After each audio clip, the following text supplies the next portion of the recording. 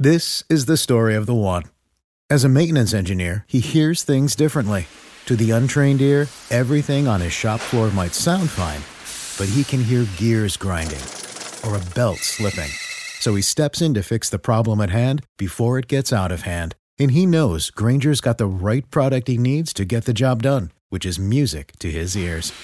Call, click Grainger.com, or just stop by. Grainger, for the ones who get it done.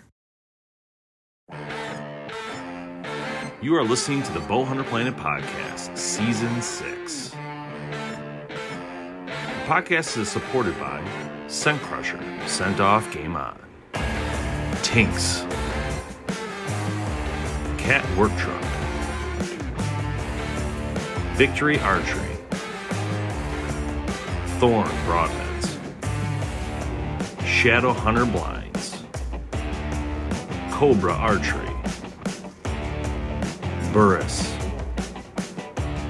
HHA Sports and HHA USA, Reveal Cellular Cameras, and Deer Camp Coffee.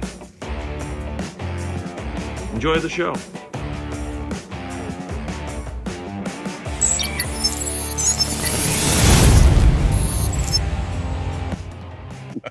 Hey guys, welcome to the Bowhunter Planet Podcast. Dave Thomas here along with Tim Mazarana. Today we got a special guest. He is another YouTuber, but he also has an amazing store, and that's one of the things I want to kind of talk to you guys about tonight with him. Josh Jones, welcome to the show, my friend. Most people know you as a podium archer, and it reflects obviously your store, and it's a very cool thing. So how's it going, man? How you been? Fantastic, really. Just been trying to keep up. There's not enough hours in the day to try to do it all. And the response that we've gotten over the past several years has been incredible. So it's just growth upon growth upon growth, and then trying to manage and maintain that and find hours in the day becomes tricky, but I've been doing great. Can't complain too much. Are you finding, so a lot of the feedback, because we're not like a bow shop, so we don't see it from your level when it comes to consumers buying things. And one of the things that's been going on for us, at least, that we're noticing in the industry is a lot of, bows are hard to get. Like they're just, I feel like, companies are, lining them up, trying to get them out to you guys to sell them and all that. I mean, are you guys still seeing that like hard to get demand, or has it been easier to get the bows this year? Well, it's similar to last year, but it's not quite as bad in my experience. But we're kind of a little different animal when it comes to that. I'm pretty good about forecasting and being in constant communication with the manufacturer on what their lead times are, and then I over order accordingly. So because of that, I rarely ever run out of stuff. I almost always have it, but I'll have, like right now, for example, in Excel, I have an order every 2 weeks for the next year and a half. Wow. And individual item orders, like they're in the system already. So when they start to backlog, I can find out where they're changing it at and go back and modify it and add to it. So it helps compensate for it. And most manufacturers will work with you that way if you just give them a picture of what to look at. But like bows, I've been ordering bows for 6-8 months ahead.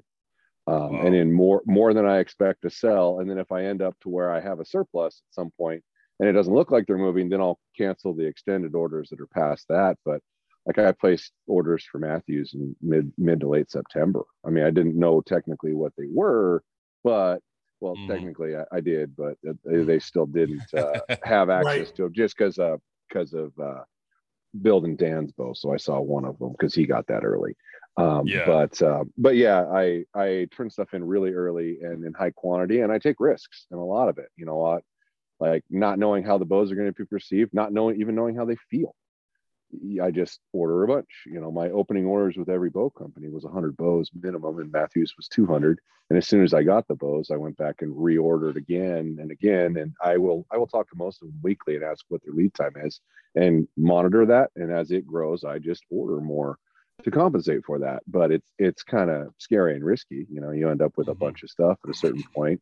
But I haven't experienced that in the last 2 years. I've just sold what I've gotten, and it's just been a lot. Yeah.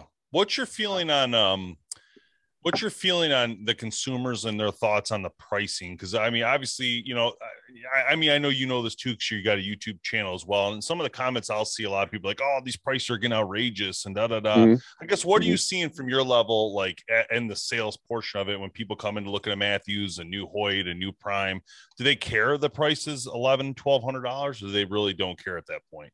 I think 11 to 13 has become the new normal for most people. It's the ones that are above that that start going, okay, what the hell? There's 1 out of 10 people that will even look at it at that point. They don't want to fire it, but they have no serious interest in spending $1,800-$1,900 on a bow.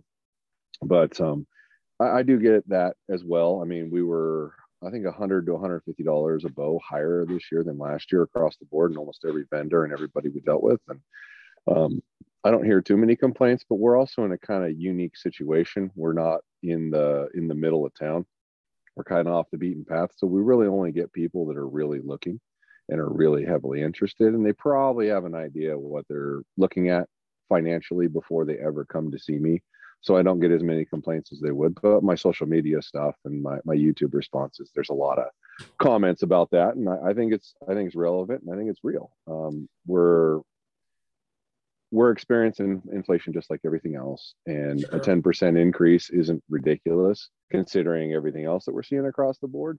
For companies that couldn't get aluminum all year, couldn't get materials, couldn't keep up with demand. I mean, to see a 10% hike, I know it's $100 or $150, but at the same time, I mean, it's only 10% for something that was very hard to get and you couldn't keep in stock.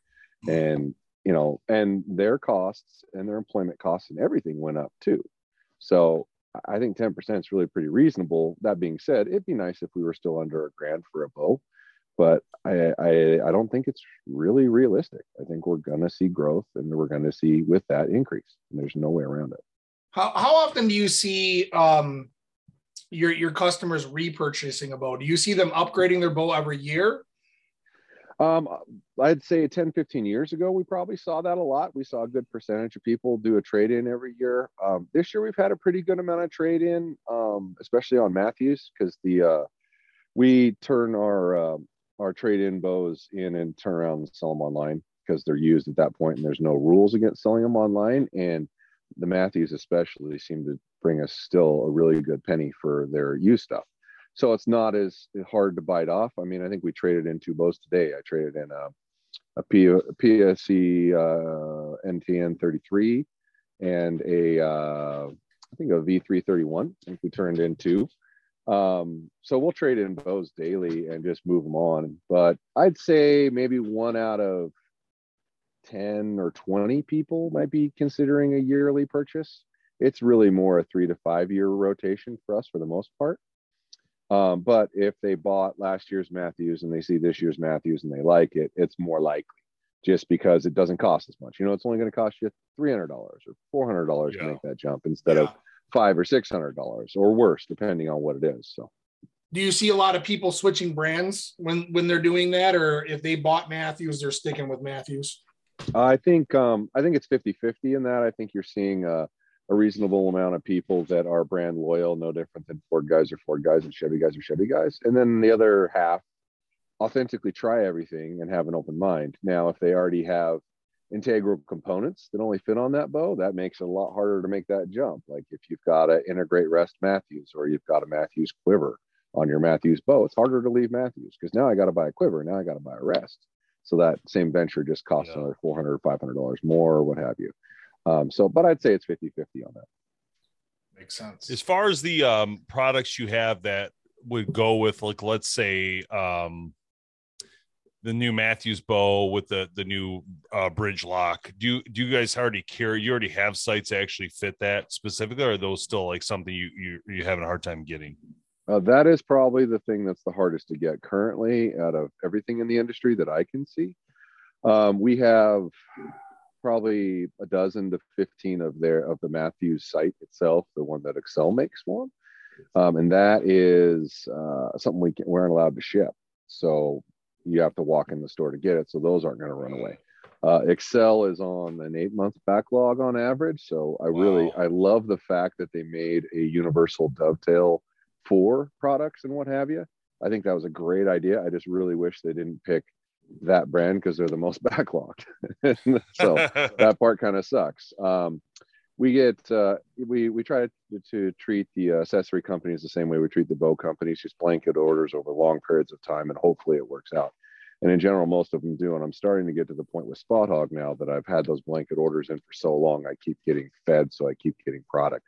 I probably have 50 or 60 Dovetail Spot Hogg products in the store that have the new Mathews hardware that will line up left to right for them. We just got a batch of that, so it does line up left to right, comes with the appropriate stuff. Excel stuff I probably still won't see for another 4 months. And then Black Gold, they have enough windage in their site to compensate for that without an issue. You just need the right dovetail, and we've received 75 of those dovetails so far, but I ordered 200 of them as soon as they released it because it coincides with every older site that they had. So if you have a 3-year-old Black Gold site, there's a good chance you can just buy that dovetail, put it on a Mathews V3 bridge lock, and rock and roll. So that's been a nicer way to do it. We buy the way they priced it. You can buy just the direct mount sight and the dovetail, and it costs the same as ordering the sight with a dovetail on it. So you have more options at that point. So as long as I have that little bridge lock part, that dovetail piece, every Black Gold sight I have works on that bow, and it opens up the door for more options. Excel didn't price it out that way. I assume though that people that buy that bow want one of those for sure, because I mean, why? I mean, that's like one of the main reasons to buy it, right? I know they probably don't want to run the old sight. I actually think it boils more down to the quiver because the quiver is so tight and light. Okay. So, because you can still run just about anything in that bow without an issue. It's when you go to put that quiver on, you have to have an integrated style rest, and you have to have an integrated sight, or it's going to touch. Now you can use the Low Pro 1 and a really shallow direct mount, like the Spot Hogg's direct mount's pretty skinny. Black Gold's Mountain Light series is pretty skinny, so you can usually sneak that quiver in and not have an integrate. But without the integrate dovetail option, you're kind of hosed there with anybody else's stuff. But if you use the 2-piece, it's actually tighter to the bow. It's like a 1/4 inch closer. So you can't clear anything. Like you have to integrate, and even your Epsilon, which mounts on the side and goes behind, but clears everything else. On that Low Pro 2, arrow number 5 coming from front to back at you gets really close to touching the rest. So it's like the first one you pull out of the quiver to make sure it doesn't touch. And that's with an Epsilon that's tight. The MX integrates clear enough that you don't have to worry about that touch, but that it's just so tight with those things.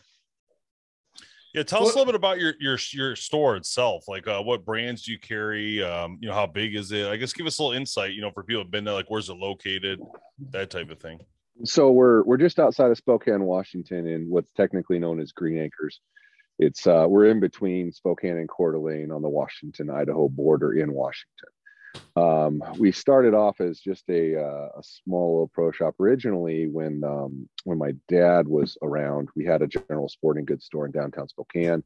We're there for 22 years and then moved out to the country out in Green Acres, and so we could be on an outdoor shooting facility with an indoor range, outdoor range, and all that, and just do archery. And that's a 3,000 square foot building that we added an upstairs onto. That's another 2,500 square feet, so about 5,500 square feet. And we have a 20-yard indoor range. We carry Hoyt, Mathews, Bowtech, PSE, Elite, Prime, Mission, Diamond. I think that's it. I try to keep them all straight, but it's a lot to keep in. And we're a dealer for everything under the sun. So whatever people are asking for, I will bring in. It doesn't matter to me. And every bow manufacturer, or just about every bow manufacturer, is capable of making a good bow. So I try to keep open accounts with all of them. And if somebody makes something that really sparks my interest or really well competes, I would definitely bring that product in and add it to my mix, because we sell enough of them anyway that I don't have to worry too much about losing a brand because I didn't sell enough of their product. It's awesome. Yeah. So do you get a lot more, and I just not familiar with that hunting area out there, but do you get a lot more like Western style shoots where they're going for elk or mule deer, that kind of thing, or is it more whitetail? Yeah, no, that's way more common. Like in the state of Washington, you can hunt Rocky Mountain elk, Roosevelt elk, mule deer, whitetail deer, blacktail deer, bear, cougar, You can do 2 bears a year. I mean, we got a real big mix, and then you can draw moose, ram, goat, and I'm forgetting one. We got quite a variety, and we have some antelope, but there's not enough to hunt yet. And there's even some caribou in the far north portion of Washington, but not enough to hunt. So we've got a really broad mix. Now the seasons aren't great; they're pretty strict, and a lot of that stuff, like the draws for moose or bighorn or goat, takes 15 years to draw one on average. You know, it's going to be hard. But we have quite a variety of stuff. So we have a good mix of everything. But there's a lot of open country scab land. There's a lot of really mountainous, thick timber areas. I mean, we have kind of almost every kind of terrain. But I would say most people in this area that are building a bow are building it with the Western style hunting in mind. You're probably going to shoot a little farther. We have a lot of steep mountain areas. So you can like be on one side of a mountain and shoot across the other side of the mountain because they're like this. And then hire somebody to go get it. Yeah, right. Exactly. Yeah, you'll frequently like be on one side and you'll call an elk into the other side and they'll sit there and try to find you. Well, in some instances, that's only 70, 80 yards, so you can get pretty close and not even be on the same freaking mountain in certain instances. So, but it just depends on where you're at. You know, if you head west and south of here, it's flat, it's scab land. You head north, you're up in the mountains. You head east, you're in the mountains. You head northwest, you're in the mountains. It's quite an interesting variety of terrain in this area. It's very unique. You guys get milder weather over there because of where you're located with the mountains? It varies a lot. I mean, we had a pretty decent amount of snow this year, and I swear when I was younger, we got more than we do now. But I would say, we usually get a foot or two of snow a year, a certain amount of precip, and we get a ton in the mountains. It stays in the mountains, but down here we'll have a month or two where we have to remove snow regularly, and then we'll get weather where it goes from freezing to not freezing, freezing to not freezing constantly. Pretty much all our snow's gone now, down low, and up high it's already starting to go. So, but it varies. We'll have one year where it's brutal. We'll have 2 feet of snow on the ground for 3 months or plus, and then you'll have another year where you got snow 5 times, but the mountains always get it no matter what. Yeah. So that's a good mix of hunting out there, man. You guys got quite the selection of animals. I think you're talking about how long it takes to get elk tag and that kind of thing. It's kind of similar in Michigan, believe it or not. We have there's a herd in Michigan, upper part of the lower peninsula of Michigan, and it takes about 20 years to get a tag for that as well. So you only get one. That's kind of like the Michigan dream hunt there. So everybody gun hunts them because you only get it one time. So there's no second chance. Like you're not getting close enough because Michigan's all flat land. It doesn't work like you can, like I haven't done Colorado or Washington or anything like that. So I don't understand like the mountain stuff compared to like yourself. But here it's flat land. So like when you see a deer at 80 yards out, you're not getting close to that deer. I mean, it's not going to happen. So in this case, same thing.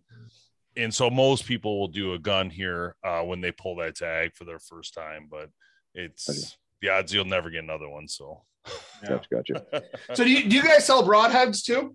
Yeah. We sell all kinds of broadheads. So what do you usually, I mean, I don't know what the percentage is, but do you see guys more fixed or mechanical? 50-50? We still primarily sell more fixed, and what you have to kind of see in our mix is most people are building and buying their stuff with the intent of hunting elk, and then they'll go hunt deer with that. And it's still more common to see a fixed blade broadhead get shot at an elk than a mechanical, just because of the loss of penetration, a little more resistance. And you're dealing with 800,000 pound animals instead of 200, 300 pound animals, and the hide's a lot thicker. So we definitely sell more fixed blade than mechanical, but mechanicals are legal here. They're legal in Oregon. They're not legal in Idaho, but they're talking about legalizing that this year, and they're legal in Montana. So there's a lot of states that you can hunt elk and you can legally use a mechanical. They're just not super common. And when we do sell mechanicals to people who elk hunt, they're usually smaller cutting diameters. Like a Grim Reaper Fatal Steel, it's got a smaller cutting diameter. For the guys who have to use a Rage, their Plus P series, there's a smaller cutting diameter, so it penetrates a little better. I've shot 3 or 4 elk with one of those, and I've always gotten penetration out the other side without too much of an issue. But when I shoot a fixed blade broadhead, I will typically go clean through and keep going. And when I shoot a mechanical, you'll go through and poke out the other side, but you won't necessarily have your arrow completely pass through and be on the ground somewhere behind it. So Just because of the size of the animal, we'll typically not see as much mechanical sales, but it's still probably 40% of our local sales. And then online, of course, you're going to sell more mechanical. Yeah. Are most elk hunters, most elk hunters shooting 70-pound bows? Yeah, that's definitely most common. We probably sell, I bet you we sell 90% 70-pound bows here. Wow. Now, granted, with like Matthews system, for example, I mean, our biggest sellers Matthews, and you just change modules to change weight. So that's not a accurate assessment, but most guys who are getting the module and the bow when they buy it and leave are getting a 70 or 75-pound mod. It's way more common. I personally have a 60-pound bow that I build and use for deer hunting and bear hunting, and I don't use the extra weight because I don't feel I need it, but I still shoot 70 plus pounds at elk. But I pull those every day, so it's not like it's a burden by any means to pull it. But the average guy might be a little more of a struggle. But yeah, we're definitely selling more 70-pound bows than anything. What would you say the average draw length is that you see the most common? So the most common draw lengths go from 29, 28, 28 and a half, 29 and a half, 27 and a half, 30, and it keeps branching out from there. But 29 is still the most common, even though 28 to 28 and a half is probably realistically more common, but more people shoot too long a draw length. So you run into that more often than not. People tend to overbow themselves. It's a small man syndrome thing, I think, for one reason or another. Almost everybody shoots too long of a draw length. If I ever sit down and look at somebody and analyze what they're doing, I'm almost always saying, you need to take a half inch off of this to an inch off of this. You're overextending yourself too much. So, but now, yeah, 29 is most common for sure. What do you recommend for, we just had this conversation on a different podcast, so I was going to ask you the question since you're in the shop doing this every day. When you have an arrow, and let's say someone's 29-inch draw, let's just say that, and their arrow length, if they're doing a drop away, do you usually take the broadhead would be in the shelf? You know what I mean? So like the arrow might be a 27-inch arrow, 28-inch arrow, or do you recommend the broadhead be in front of the shelf because it's a broadhead, I guess? So if you follow my stuff, you'll see that I'm a pretty big advocate for a lighter weight arrow with more FOC. The only way you're going to accomplish that is by shortening the arrow as much as possible. By leaving an arrow, like let's say the bow's draw length is 29. The average bow, if it's a true 29, not a manufacturer says it's 29, actually measures 29 and a half. Let's just say it's actually 29. Almost every bow built that's 29 with a fall away rest on it, not like drastically backing it up, just a normal mounting position, is 2 inches short of that. So on actual arrow. So personally, I will pull a bow back with an arrow in it, mark the arrow at the launcher, add a half inch to that, and then go to the nearest quarter inch that it actually measures out in the saw, and that's how long I'll cut the arrow for somebody. 9 times out of 10, unless they want it different. And that's largely because every inch you cut off your arrow is like 3/4 of an inch better or forward to center percentage, and it's running a stiffer arrow. So you now don't need as stiff of an arrow to achieve this mentality where we want all this weight in the front of the arrow. It's like super common now, and almost everybody's talking about it to some degree or another. Well, there's ways that you can work that to your advantage, but you have to be willing to shorten the arrow on that, because now your arrow's got to be an inch longer to accommodate for that collar. That weighs more, so now you need a stiffer arrow. So now your arrow weighs more. Now you've lost more FOC. It's a cascading effect. So personally, I try to cut arrows a half inch in front of the launcher, and I don't use collars. I'll use steel one-piece inserts and things of that nature because they're way more durable than an aluminum one. But the collar is not something that I personally add to that. But yeah, typically a half inch in front of the launcher is where I try to get people to go. Everything seems to function better, and you don't need as stiff of an arrow to straighten it out with all that weight. You tune bows more and more and more, and you start doing that, and they tend to tune easier. I feel like I just heard a record from the Victory Archery podcast. No, I was thinking the same thing. It was like the exact same answer. Exact same answer. That's why I was just curious. I was like, I gotta ask. Who'd you talk to? Who was on your? Nate. We're talking to Nate there. Oh yeah, I know Nate. Yeah. He knows his stuff, man. They all shoot light GPI arrows and short and adapters in front, and we were talking about that when they first came out with light ones. I've been using an RIP Extreme Velocity or some variation thereof for like 5 or 6 years before most of them weren't even using it yet. I'm like, dude, you got to try this arrow, cut it down here, put a steel insert in it, and go shoot it at stuff, and it'll blow your mind what it will do. And it really will. I mean, if you the best place to have weight in your arrow is in the front of the arrow, hands down. But you don't want to end up in a situation where you're shooting something that's so slow that the animals can literally walk out of the way before the arrow gets there and look at it. I mean, that's a problem. So I try to shoot the lightest GPI arrow that I can that doesn't feel like it's going to break for no freaking reason at all, and put as much weight in the front as possible. And right now, in general, that's Victory or Black Eagle, depending on what diameter you're trying to do. But when you go to a Black Eagle, now you're dropping down into like an X Impact, where it's got a smaller OD, and you got extended pieces that stick out the front, and then you're creating another weak point. So it's really hard to beat 204 arrows because most of your insert components are inside the arrow and they're not extended out of the arrow. So you have way less failure, way less bending.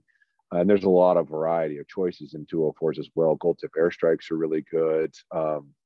Easton just came out with that Sonic 6.0, which is basically a retreated hex. If I remember right, the GPIs and everything look just like the Torch or Hex from 4 years ago. They didn't do it in a 204, unfortunately. They went in that funky size that only they make. But those lighter GPI arrows in stiffer spines are really where it's at, if you ask me, hands down. It's just it's the smartest thing to use overall. And it's regardless of what you're using it for. I use 400 grain setups on elk, and I've passed through lots of elk at farther distances without too much of an issue. If you have 15% in the front of that arrow, it's going the direction you point it when it hits the animal. It's not deviating in different angles. So it's pretty bomb proof. If you grow your beard out another 4 inches, I swear we'd be talking to Nate right now. Well, yeah, but if you put Nate next to me, Nate is not. Nate's like here. Oh, so, yeah, okay. No. We saw both of you guys sitting down. So yeah. Well, he's about as tall. He's kind of. I think he's about as tall as Dan. So I'm used to it. We have a block that I have Dan stand on when we're stand next to each other when we're filming, so it doesn't look ridiculous. But I'm like a foot taller than Dan. So I love it. So what have you seen product wise has been like the most innovative thing or eye catching thing that you've seen? So whether it be rest, stabilizer, what do you release, like what's kind of the coolest thing that's caught your eye this year? Well, honestly, and I think it's kind of a bit of a broken record, but integrating your sight through a riser is a pretty big deal. It really is, because it takes away so many problems that bows have had for so long. You're no longer having that lean feel. And I don't know if you guys have actually built a bow, fully integrated it and shot it, but it doesn't lean. It does not lean if you're a lefty, it doesn't lean to the right when you fire it. And if you're righty, it does, or if you're a righty, it doesn't lean to the right. If you're lefty, it doesn't lean to the left. And it's noticeably different. And by Mathews, because they own so much of the market, doing that and using a conventional normal sized thing that a lot of people already made, I think you're going to see every bow manufacturer go that way. Then you're going to see sights go that way. Now, as far as exciting, exhilarating sights, to me, I love the dual track, but good luck getting it. I mean, they can't. I've got 500 of those things on order, and I've seen 25 or 30 so far this year, and they've been making them since December. So they're way behind. So that one's a very, very exciting sight. I mean, I like the triple stack concept, but Spot Hogg doesn't do rail leveling. So like the part that moves up and down, you can't adjust it this way. And that becomes a problem at distance. And as a Western hunter, which most of my clientele is, they expect to be able to shoot their bow 80, 90, 100 yards accurately. Now, I don't encourage them to hunt at that distance, but they expect to be able to shoot their bow that far. Well, if you can't adjust the rail, you're going to run into left-right problems. And none of the Spot Hoggs do that. Well, Black Golds do that. CBEs do that. Excels do that. Almost every target site on the planet does that. That's a very common thing. And unfortunately, they don't do that. So if I had a choice and everything was widely available, the Landslide and the dual track are by far the two greatest sights on the market right now. By far, it's just good luck getting them. They're both pretty hard to get. Yeah. And so as far as the bows go, I know obviously, your YouTube channel's killing it. Great job. Over 1.1 million views. When you're seeing these bows, you're doing the videos. One of the things I noticed, and it's not, it is what it is, but I'm just wondering from your perspective, it's been an issue at a pro shop level. Is the concept that Prime's inline doesn't go to 31-inch draw.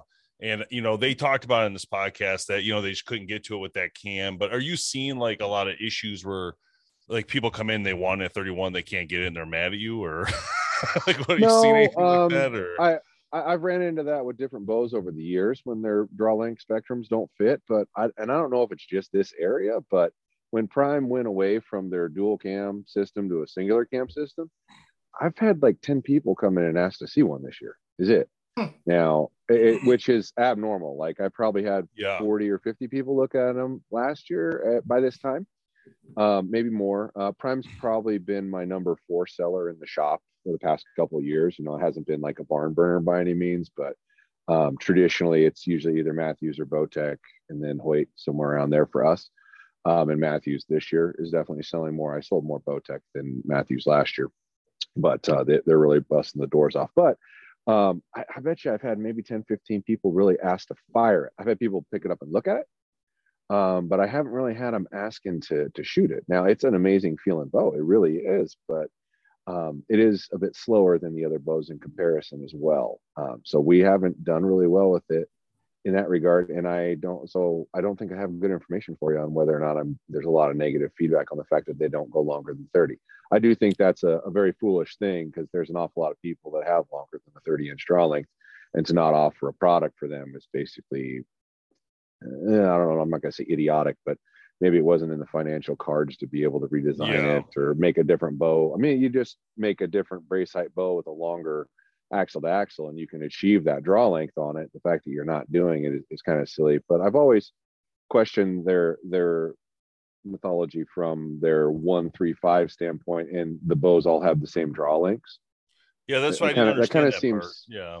Well, they wanted to simplify everything, and I imagine it allowed the limbs to all work exactly the same at the exact same poundages, so they could simplify the number of parts that they have to make, would be my guess. But if you made a 6-inch brace height 1-inch 31-inch bow and a 6-inch brace height 35-inch bow, you'd end up with different draw lengths with that same cam assembly. But for one reason or another, they just don't. And maybe market does show that over 30 inches is a much smaller group of sales. So I get why they maybe felt they didn't need to. And maybe they're not selling so many bows that they really can justify covering 6, 7, 8, 9, 10 SKUs like some of the other manufacturers can. But I always kind of got the impression they did pretty good nationally, just not terribly good up here. So, but I don't know. That's kind of an odd one. I would have personally liked to see a longer draw length option from them. So one of the things that was, oh, go ahead, Tim. Sorry. I was just going to say, one of the things that became really popular really quick were the carbon bows. But you kind of said, at least we've seen that kind of slow down in regards to people really getting into carbon bows and wanting that. Have you kind of seen that on your side as well? Yeah, I think the idea at first was like really amazing hype, and it's a great idea when you think about it from a standpoint of when you see something that's aluminum and you see something carbon in other industries. It's like a drastically better, way lighter, really cool, blah blah blah, right? There's great advantages to that, but when you're putting out a product that's not really lighter or barely lighter, and up until this year, honestly, I'd never shot a carbon bow that felt better than its aluminum counterpart. If you really shot it a lot and worked with it a lot, they typically vibrated more. And that's typically a byproduct of a lighter bow. Usually a bow that weighs less will vibrate more. But this year, Hoyts feel better than their aluminum counterpart. That's the first time I've ever been able to say that. But that being said, you're also up to $800, $1,850, and $1,900. Yeah. I mean, you're pushing yourself out of a consumer. And I don't, I try not to be really negative, but even in my bow reviews of those bows, I was like, I still don't see $1,900 in what this is. Is it nicer? Yes. Does it feel greater? Yes. Is it faster? No. Is it lighter? 3/10. I mean, that's not a lot. I mean, 2/10, 3/10, that's not drastic. So I just think if somebody would come to market with a $1,500 to $1,600 carbon bow, I think they'd crush it if it felt as good as their aluminum. I just think they've gone too far on the span of the difference in between them, to be honest. I think they're outpricing themselves. Yeah, I wonder, and do you see a difference in, because there's always this talk when I talk to like PSE PSE suggests that, and I can't tell because I can't cut their bow in half, but they said their carbon bow has some sort of gel or something inside of it that takes away some vibration compared to Hoyt's, but I don't know like the inside difference. You know what I mean? Like, I thought it was foam.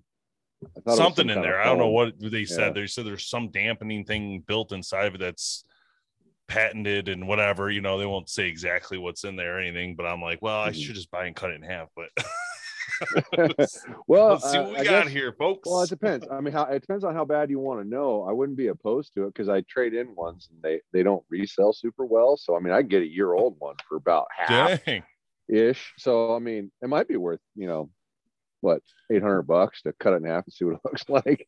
But if that's true, I mean, now I know everybody's got different feedback and responses of what things feel like, but when you put a Levitate against RX-7 Ultra, that RX-7 Ultra has less vibration. Like in every one I've shot and every one I've tried. Now, granted, I've only shot 3 different Levitates to be able to really see if maybe I happen to have one that vibrates worse. But they all kind of felt the same. They all pulled harder, and they all had quite a bit more vibration than the Hoyt. So if they do have some revolutionary stuff in there, I'm not sure what it's doing in comparison. But I know with the Levitate, they designed that deliberately to try to be really aggressive, get a lot of velocity. And they achieved that. But when you do that, you typically have more residual vibration and more felt shock. Now, maybe I haven't felt one that feels incredibly better, and I know, was it what Field and Stream or whatever gave it the best bow of the year thing, but I still don't see it in comparison. When you shoot an RX-7 Ultra against that, the RX-7 Ultra feels drastically better. And 9 out of 10 customers buy based off feel, at least for us. When you come in and test fire a bow, 9 out of 10 people are walking with the one that they felt best. So I'm not sure how that one's winning that argument, unless the people that were testing it, which were all industry people, realize that felt vibration isn't that important, and maybe stats are that important, because that bow is faster. It absolutely is. And it's got a more aggressive draw cycle, but you'll get used to that. So it's not really that big of a deal. But I don't think I've ever actually shot that bow. Generally when I deal with PSE, it's mainly just aluminum bows. I don't think I've only shot one of their carbon bows over the years. That's why I was asking the question, because I don't really have any experience with their carbon compared to I always shoot the Hoyt ones. Hoyt always takes partner stuff, but like PSE doesn't with the carbon section of it. So I don't ever know their carbon. I don't know. Just seems, because they're really the only competitor realistic. Because I mean, like Bowtech has one, but it's not really the same carbon, right? It's like some sort of different process. So Bowtech has it's basically thermoplastic. They'll call it carbon because there's some carbon. I don't know if they sprinkle carbon dust in there or what they call it carbon, but it's basically thermoplastics, which Martin came out with a thermoplastic bow at 1.2. And there's only certain loads you can put it on that makes it handle, but it's injection molded carbon is what they call it. But I'm pretty sure it's thermoplastic, and they just call it something different. How does that bow do for you, the Zion? Oh, it does okay. We're unique because of where we're located, that we don't get a lot of mid-price customers, and I can't sell that bow online because they don't allow those sales. So I would say 9 out of 10 bows that get sold out of here are a high-end bow. They really are. We're just because of where we are. I've got a Cabela's and I've got a couple Sportsman's warehouses within a half hour of me. And now North 40s, there's at least 2 North 40s within a half hour of me that all sell entry-level bows. And most people that are looking at an entry-level mid-price bow is usually a converted gun hunter or a muzzleloader bow hunter. So they tend to buy that first bow from a place that sells guns. So, and I'm not a general sporting goods store. So that guy's normally not wandering around my store when he buys that mid-level price bow. Makes sense. But we do sell more of that bow in that price than any other bow in here. But I don't think I'm a good representation of that, to be honest, because of my location. Like I said, we're out in the sticks. People aren't just walking in to buy their first bow from me. They walk in to buy their first bow from somebody else, get frustrated because it doesn't work right, and then they find it. And then we fix them from there, and then usually those people will retain. They'll get a lot better at the sport, and then they'll understand why a bow costs $1,200 instead of $800. So that second sale isn't usually an $800 bow; it's a $1,200 bow because makes sense. Yeah. Makes sense. So what's been your favorite video you've worked on recently? Because I know you've launched a couple videos, like this twin turbo one. Was that as fast as you were thinking it was going to be, or how'd you feel about that? Yeah, I expected it to be about that speed. I expected most published bows to be somewhere between 12 and 25 slow of what they're published at. And that bow, after how it felt, I actually thought it might be a couple feet a second faster after I pulled it back for the first time, especially at 80%, because there's just no valley. It's like wants what, to go. 5.5 or something brace height? No, it's actually, so they call it 5 7/8, but it measured 6. Like I put a tape on it with the grip on, and it measured 6. So I'm not sure why they called it 5 7/8 other than to call it a speed bow. But yeah, the one I got was 6, and I've gotten 3, and they all measured 6. So I'm not sure why the difference there, but and it felt like a fine bow, but I don't know if I'd give up the comfort, feel and smoothness and comfort of another bow for how aggressive that bow feels. But once again, you'll get used to it. It's just most people in my experience over the years, which I mean, I've been selling people bows since I was like 11. I'm 42. Wow. So I was born into this field, and I was really good at archery since I was very little. And I was shooting a bow when I was like 5. So I've dealt with people a lot, and almost every person that buys an aggressive bow trades that bow in a year. Wow. A guy that buys a forgiving bow or an accurate bow, I don't get that bow traded in for 3 to 5 years on average. So between the Bowtechs for this year and the stuff you're selling right now, what's selling better for you, the CP28 or the SR350 at this point, I guess? Revolt XL is my best selling Bowtech at the moment. So there you go. Yeah. So it's not even so it's well, if you look at a Western bow, typically a Western bow is a little longer, a little higher brace height. Neither of those two bows are that. If I was in Eastern place, I'd probably sell quite a bit more CP28s, I would think, because that's really more of an ideal tree stand, ground blind, shorter distance bow.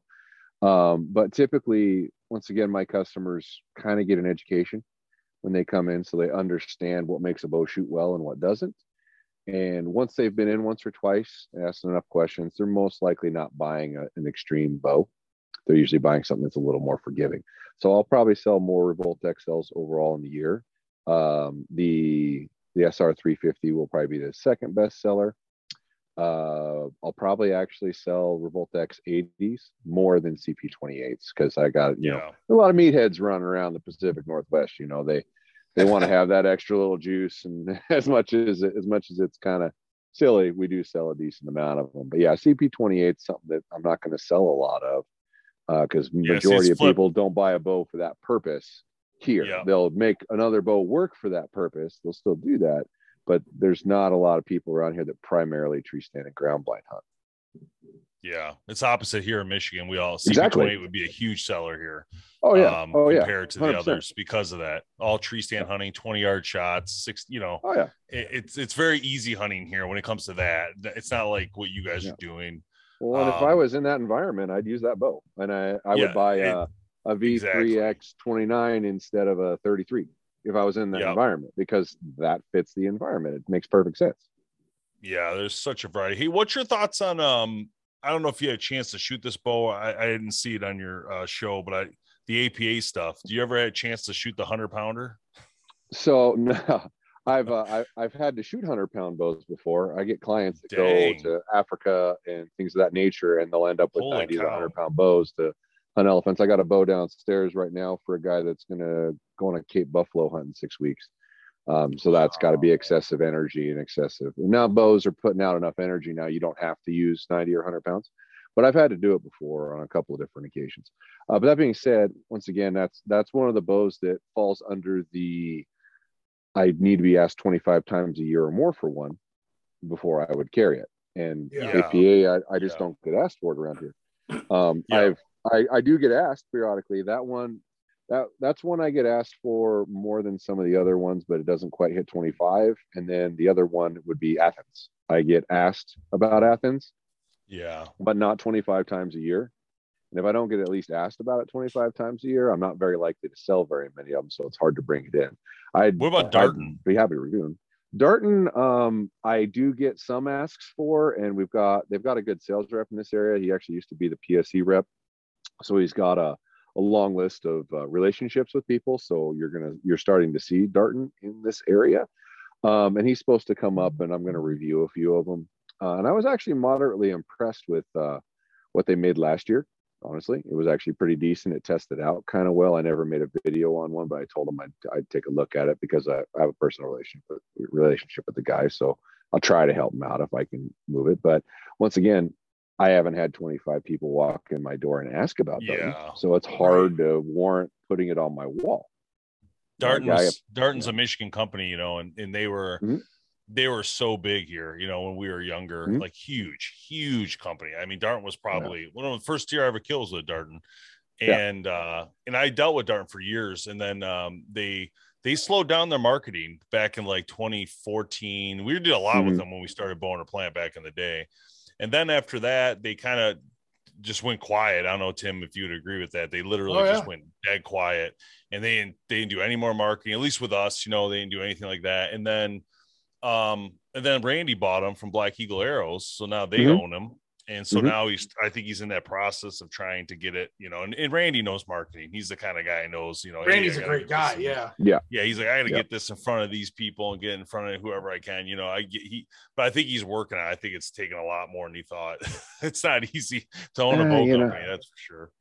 It would be really, really difficult to compete in that market against Matthews, Hoyt, and Bowtech, probably in that order. As far as marketing, and I mean, it's so difficult to make a bow without paying a ton of patent rights and royalties to people, because almost everything that you would incorporate into your bow, somebody else has a right on. I remember, I'm sure this isn't true, but I used to have a relatively good relationship with the guys at Alpine before they sold that company and moved on. But they had something like $120 into patent and royalty rights before they ever started making a bow. Wow. For everyone they made. Like, I got to pay $120 to somebody else.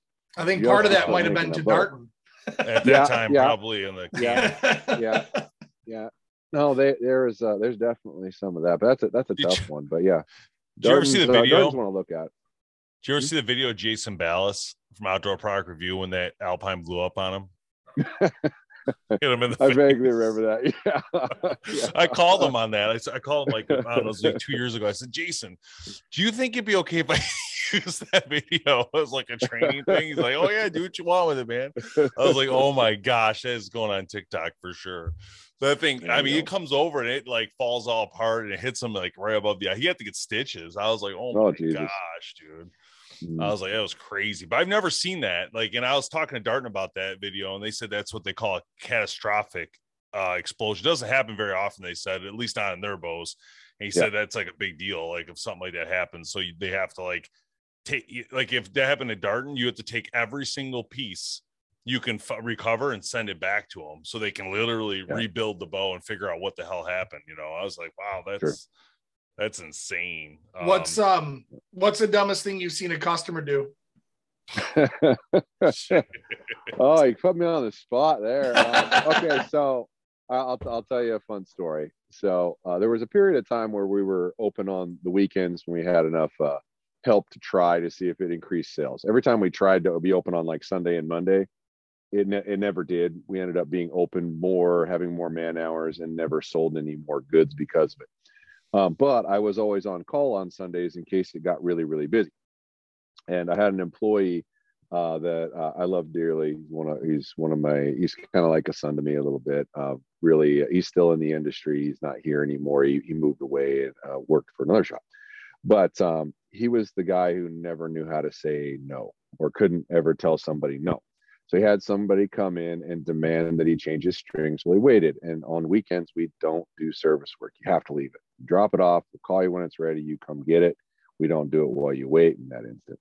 And I got called from him on a Sunday that he said he's just busy as all get out and I need help. And I come in and he's putting the guy's strings on my day off, making me come in to work. And I was just like, oh, you've got to be kidding me. So I started helping people out and whatnot. And I knew the customer. He always had kind of an attitude. He wasn't the nicest guy in the world. So I could see where he got kind of talked into it, although wouldn't have been able to talk me into it, but I see where he got talked into it. We used to have a bow scale out where you could check the weight yourself as a consumer, right? And He gives the bow back to him. Everything's perfect. He shot it through paper. It's a clean hole. Everything's where it's supposed to be. He picks it up. He walks over to the scale, pulls it back, and blows his bow up. I knew you were gonna say, you said used to. I knew there was something coming. We do not put a bow scale out where a customer can touch it. Yeah. Oh my anymore. God. But yeah, and so he walks out, and I just looked right at him, and he goes, "That's karma, man."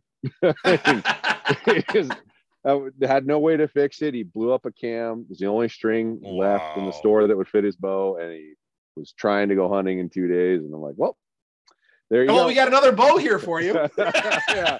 He just gathered up his stuff. Gathered up his stuff and walked out. Because if you pull down on a scale like that and rotate your hands, you'll pull the string right off the cam. Yeah, which is why you don't let people have that. Yeah, very easy to do. Crazy. So that was probably the most interesting story I think that I could probably. I was at when I first started Boner Plant back in 2009. I used to go into a local pro shop here. And I'd sit down and talk to the owner like yourself. I'd come in just like, hey, I just want to learn, right? I just want to learn anything I could about the industry. So I sit there I had like every other Friday off at work. So I go in and hang out with Jim at his shop, and I'd sit there for hours just hanging out with him. And this one day I'm sitting there, and this guy, this is a Matthews dealer, right? So you shoot, mainly Matthews' big thing there, Hoyt Matthews Prime at the time. Mm-hmm. This guy pulls back this bow, and it says do not pull the bows back. Like it literally says that, but he didn't have it zip tied. They like literally says do not pull these bows, so this guy pulls it back, and of course he dry fires this Matthews bow. It's like a Z7 at the time. I don't know what it was, whatever it was in 2012, 2009 over there, somewhere there. Dry fires it blows up, right? So Jim gets up, and I was like, oh my God, this guy is dead. Like he is gonna kill this guy. But the guy was bleeding. And so Jim, I think all of a sudden I think he went from being pissed to being like nervous. You know what I mean? Because the guy, the string caught his chin, and it was like, it cut like a skin off, it was like flapping like on his so he I think he went from like seriously pissed off to like, oh shit, is my insurance med kit. I send that guy got lucky he was bleeding. That's all I gotta say. He would have left there bleeding either way, man. You remember that one day at the ATA show we were watching people shoot at the shooting lanes. Oh God. And somebody, what was it? It was somebody didn't put the arrow on the rest right, and no arrow fell off. And he shot it, and all you hear is the biggest whack in the world when that arrow comes off, and it hits his arm, goes flying like 30 feet to the right, like straight right angle to the right down the shooting lanes. And everybody just looks like, holy crap. The guy just takes the bow, looks at it, and you can see the huge welt on his forearm, right? I mean, I don't know what hit his arm or how. He just looks at it, he puts the bow down and walks away. That was scary. That was over by Darton, I think. I don't know whose bow wasn't it was. Me. I think it was, wasn't me. It was a PSE bow or something. Oh my God. Those guys. What's your thoughts on this? I know you mentioned you guys do some crossbow, not a ton, but what's your thoughts on the 500 feet? I mean, is this too much, too little? Where are you at with that in your mind, at least?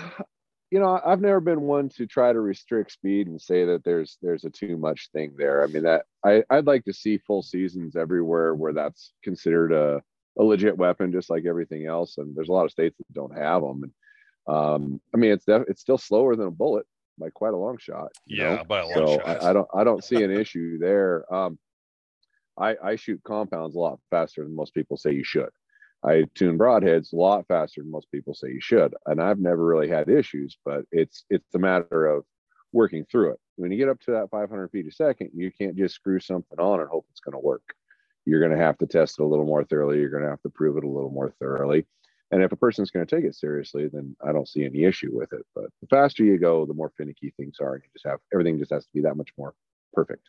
Yeah, I think that's one of the things that's a little bit different about crossbows and compounds is the advertised speed. Mm-hmm. And compounds is usually less, right? When you actually shoot them and throw them through a chrono. Mm. The crossbows that we've been seeing have actually been more.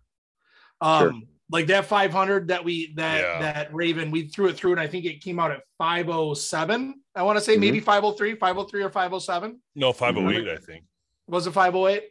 Yeah, it was like And then 508, they and had the 10 point came in at 513. Yeah. So Something like and then that. yeah, so the 10-point Nitro has a 505, and that actually came in at 513. But we see that kind of consistently across crossbows, is that if they say 440, you're probably getting somewhere around 444, 445 or something like that. So it's pretty as advertised in that world, which is unique. Well, it Yeah. is from a standpoint that people haven't really been, progressively running to the store to buy a new crossbow that's 4 feet a second faster than last year's crossbow. Right. So they've always published a speed that just simply says, because it's being drawn to the same length for everybody, so there's really no variables. Right. So it draws from here to here no matter what, and they tell you what weight they shot it with and what arrow they put through it at what weight. It's a pretty fair test, and it should be duplicatable no matter what. Whereas in the compound archery thing, there's all kinds of funky business. Oh, the arrow alone, how many variables do you have on that? I mean, we talked all about the arrow length and where you know what I mean? Yeah, you can make 4 arrows that all weigh the same, shoot different speeds through a bow, but they go a lot farther than that. What they're testing, you can't functionally use in any facet. And I've got a video list about yay long of ideas that's just like one line, and one of them is to cover everything that a bow manufacturer typically does to make their bow go faster in a test. So the average consumer realizes that this is how much you should take off of that speed is the best you're ever going to get on something that you're actually going to be able to functionally use for a hunting rig. Because there's just a whole bunch of funny business with that, and I wish they'd kind of stop that. I mean, you at least got to put something you could functionally shoot down range that you're testing. You can't say, if you draw the bow back till it stops and fire at the millisecond it stops, that's how fast the bow is. It's like, well, I understand it's faster that way, but you can't shoot it that way, so why would you test it that way? Absolutely. But each one of those little things that they do adds a foot here or 2 feet there to get that extra 10 to 15 that they're supposedly getting. Claiming. That they're claiming. But even some of them, when you get a big variable, you'll call them and talk to them about it, and they'll tell you that, well, this is what we got, and it's not that number. It's close to that number, but it's not that number. And I think they're just worried that if they're not launching a product that's faster than last year's product or faster than brand A, B, C, or D, that they're not going to sell. So they just keep kind of fudging a little more and a little more. Perception, yeah. It is. Well, we've had that even in our own videos where we've shot them, and we've had to call, the manufacturer and be like, listen, we're just not seeing it on here. And there's been a couple times where they've asked for it back, right? Where they want to do testing on that one that we've shot, and they sent us another one, and we've gotten a different result with it. So, it's kind of, but that's a thing though, is like a lot of people are buying for weights nowadays. They want that bigger speed, but in all honesty, it doesn't really matter, right? I mean, there's a lot of people that end up coming in, buying their first bow thinking, my first bow, I need a 70 pound and I need it as fast as possible. But you're going whitetail hunting. And it depends what you're doing, though. Right? He's not whitetail hunting. Right. It does matter. Yeah. It does matter, Tim, for him. That's deer, why it is a subspecies of deer, but it's quite a bit bigger. No doubt. No doubt. Yeah, whitetail. Most of the philosophies and things that people are all focused on are just idiotic for a 200-pound animal or a 300-pound animal. You don't need that. Now, if your bow's not tuned right, sure, you do. But because every time, if you have a bow that's not tuned and that arrow does this in flight, it's losing energy every time it does that. And by the time it gets to the animal, it's lost 20, 30, 40% of its energy on top of what it already normally would have lost. And that's where you run into problems. If things are tuned and tuned correctly, and your broadhead and your field point are going in the same spot, you're going to go through whatever you shoot at, unless you shoot it in the hardest part of the animal, which you shouldn't be shooting at. Anyway. So that brings up a great question for you. This one you're going to love, because technically, since you're a pro shop, you're doing all this. When it comes to tuning, those bow manufacturers, right? We got Elite, we got Bowtech with these systems that they have to help tune their bow, and then you got Mathews. Who's the easiest to tune for you as a pro shop out of those brands? Oh, Bowtech. That's why I figure, because not even close, right? I would love if everybody would be able to license that technology and put it in their bow, because it makes my job super easy. Now, granted, it also allows a consumer to monkey with it, and that can be good and bad. It's very hard to beat Matthew's top hat system because a consumer is not typically going to be able to monkey with it. So once we set a wheel lean and the wheels are leaned correctly and it's tuned correctly, they can't really screw it up.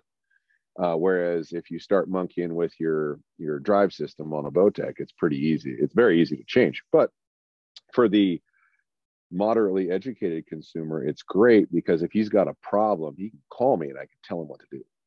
And he doesn't need any additional parts. I'd love to see that system, but it would almost be like awesome if we could permanently lock it and like unlock it with a button once they understood what they were doing. So, one of those security screws, that you need a special tool. Go ahead and do it. All right, now you get done. Good. Lock that bitch back down. Don't touch it. But yeah, as far as ease of tunability, I mean, you can't beat that system. I mean, these shim adjustable systems are way beyond what we used to have to mess with, and they're great, but they're still somewhat coarse adjustments. You can make as small of an adjustment as you want with that cam system, and you can't beat that. So I like to do, when I'm setting up a bow to begin with, I like to draw it back in a draw board all the way, put a spot hog laser on the cams and make sure they're pointed perfectly straight at each other. And with that, I can actually draw it back, put the laser on it, walk over and turn it till it's pointed perfect, lock it down, do the other side, and it's done. They're square. And if you do that with that bow and you have a reasonably spined arrow and that rest is 13/16 off at a 90-degree angle and the time, it's shooting a hole through paper or it's defective. Like it'll shoot a perfect bullet every time you fire it. You'll never have to move it if those are perfectly pointed at each other. And that's hard too. Well, it is. It is if you can actually do it that easily. It's when you have to start disassembling and reassembling things to try to get it right, which is part of the beauty of what we do. Is a bow won't leave here like that wrong. It won't. Like we're assemble it, tune it, get it square, shoot it through paper. Everything's perfect. Have a nice day. Yeah. And then I don't see it with problems later, and we can function and manage with the staff that we have, selling 700, 800 bows a year to people, and actually being able to maintain it because you're not fixing stuff all the time that doesn't work correctly. Too cool. All right, Josh, thanks, man. I appreciate you coming on with us and hanging out. This is a good time. I learned a lot of stuff today, so I appreciate that. It's really nice to talk to someone who does it at a pro level, in my opinion. When it comes to tech stuff, it's really eye-opening. So you learn a lot doing this stuff. And I've always looked at myself as more of a consumer-based person. Like I'm a guy who walks into a store and buys something. I'm not someone who's a tech person. So I love watching your stuff for that, to get more of the deep diving into the, bows and all that stuff. It's really good information. And if you guys haven't seen it, Podium Archer on YouTube, awesome content, amazing detail. And Josh does not mess around. Obviously, he knows his crap better than anybody I've seen. So you're going to see a lot more. You're going to see a lot more of the technical aspect of it this year. Awesome. So excellent. we've gone through most of the bow reviews, and I'm going to start working down more of the technical stuff. I want people to get better, and it's blatantly obvious that there's a lot of parts of the country that don't have a lot of help. So they're using the resources that they have access to, and hopefully that'll make a difference to most people. No, that's awesome, man. We can't wait to see the stuff, man. I know who I'll be calling when I have questions on these bows. So you're in trouble. You're in trouble. You got my cell phone number. Just don't publish it. Yeah, I'll be calling. Got a lot of questions here and there. When I get real confused, I'm like, oh man, I don't get it. All right, Happy man. to help, man. Thanks a lot, man. We'll see you.